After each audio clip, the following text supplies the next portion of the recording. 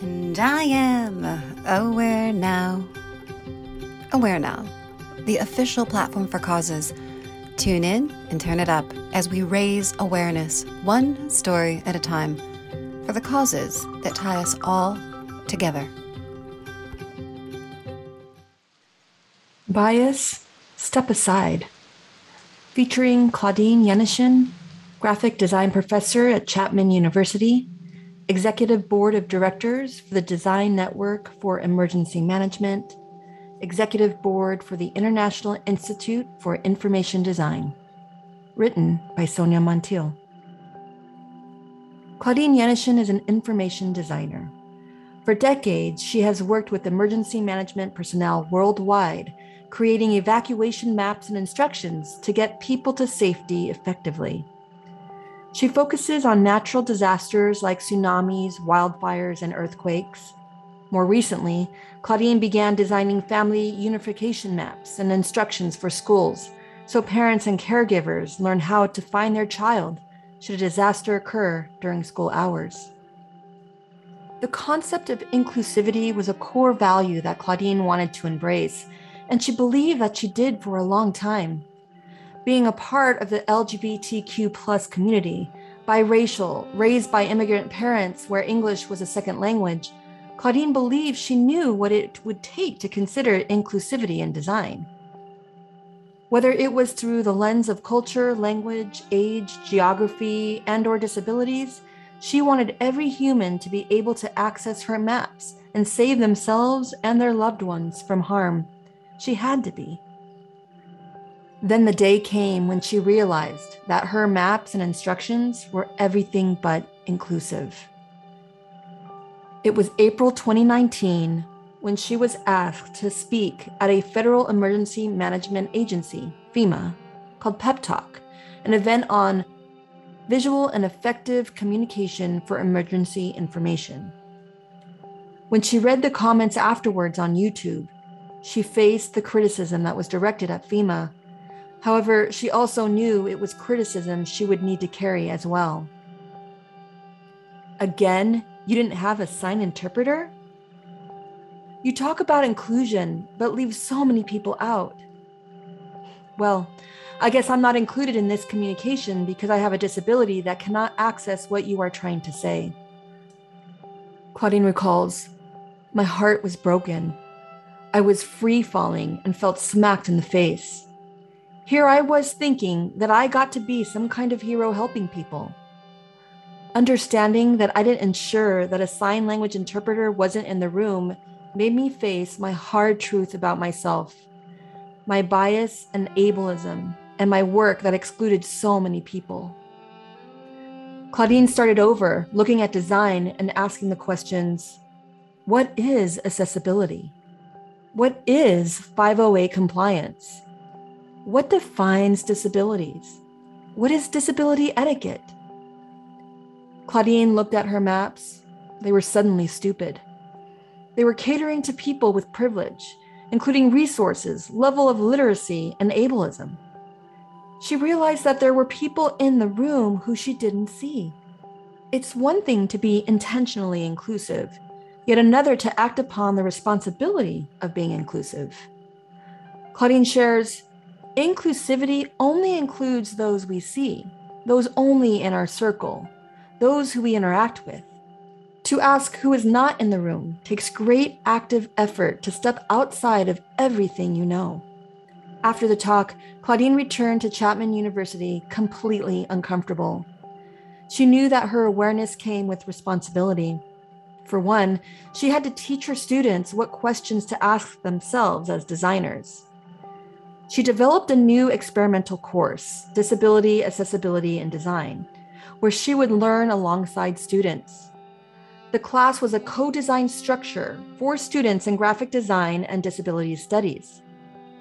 After completing the course, her students wrote a letter to the dean, chair, and 3 full-time faculty requesting that the course be a graduation requirement for every student attending Chapman University. A particular phrase that was included in that letter was, "We demand it."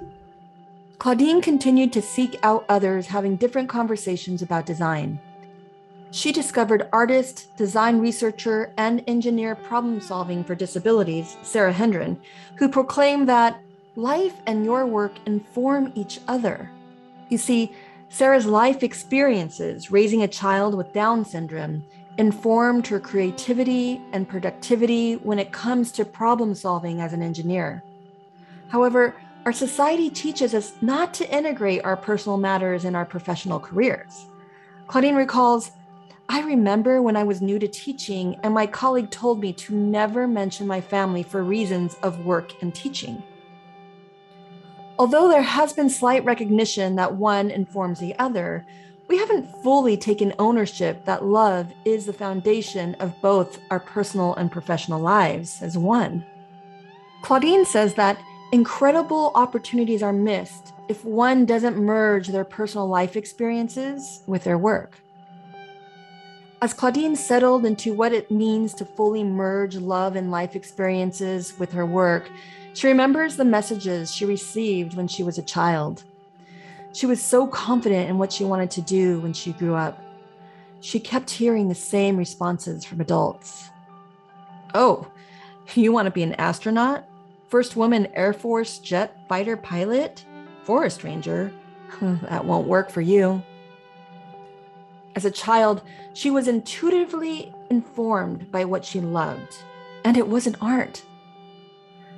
I never had art as part of my vision as a child.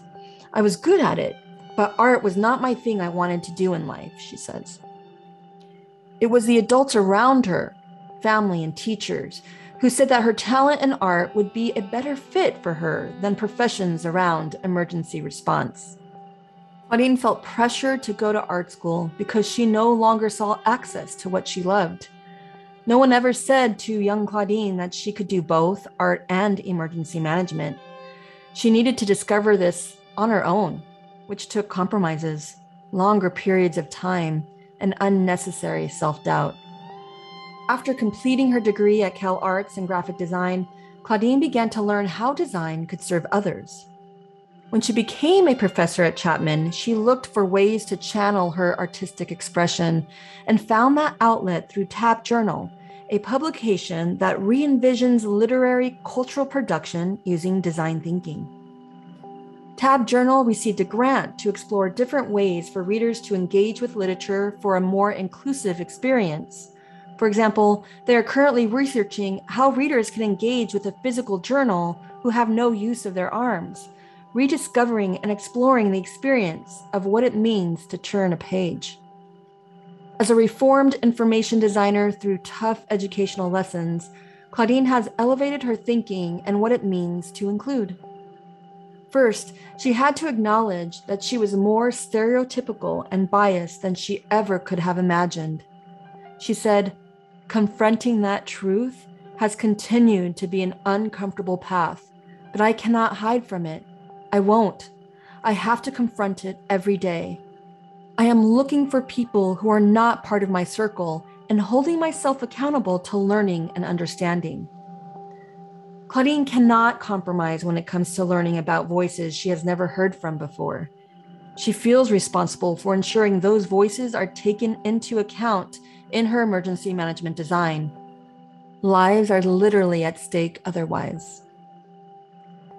In Claudine's current design work, she has shifted from inclusive design, which means design for one, to universal design, which means design for all, influenced by the work of Liz Jackson, founder of The Disabled List.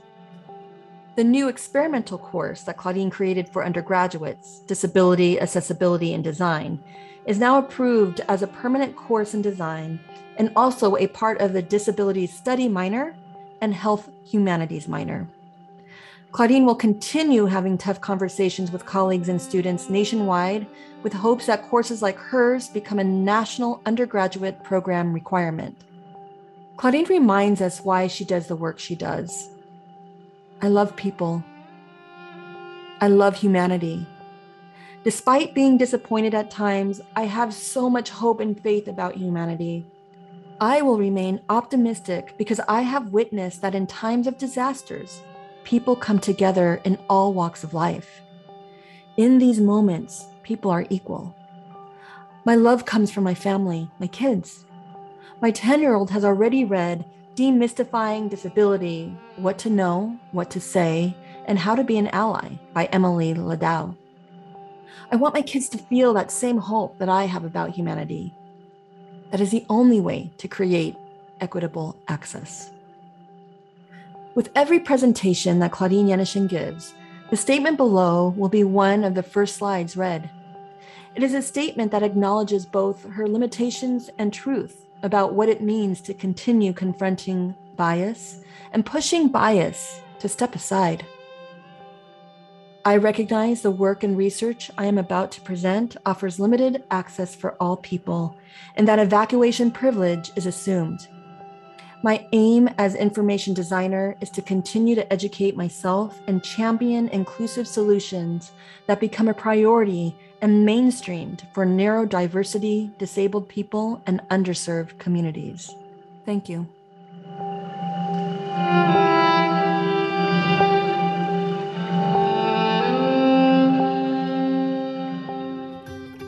Tune into our podcast, subscribe to our magazine, find us and join us online. Visit IamAwareNow.com. We will no longer wait for permission to change the world. Together, we are aware now.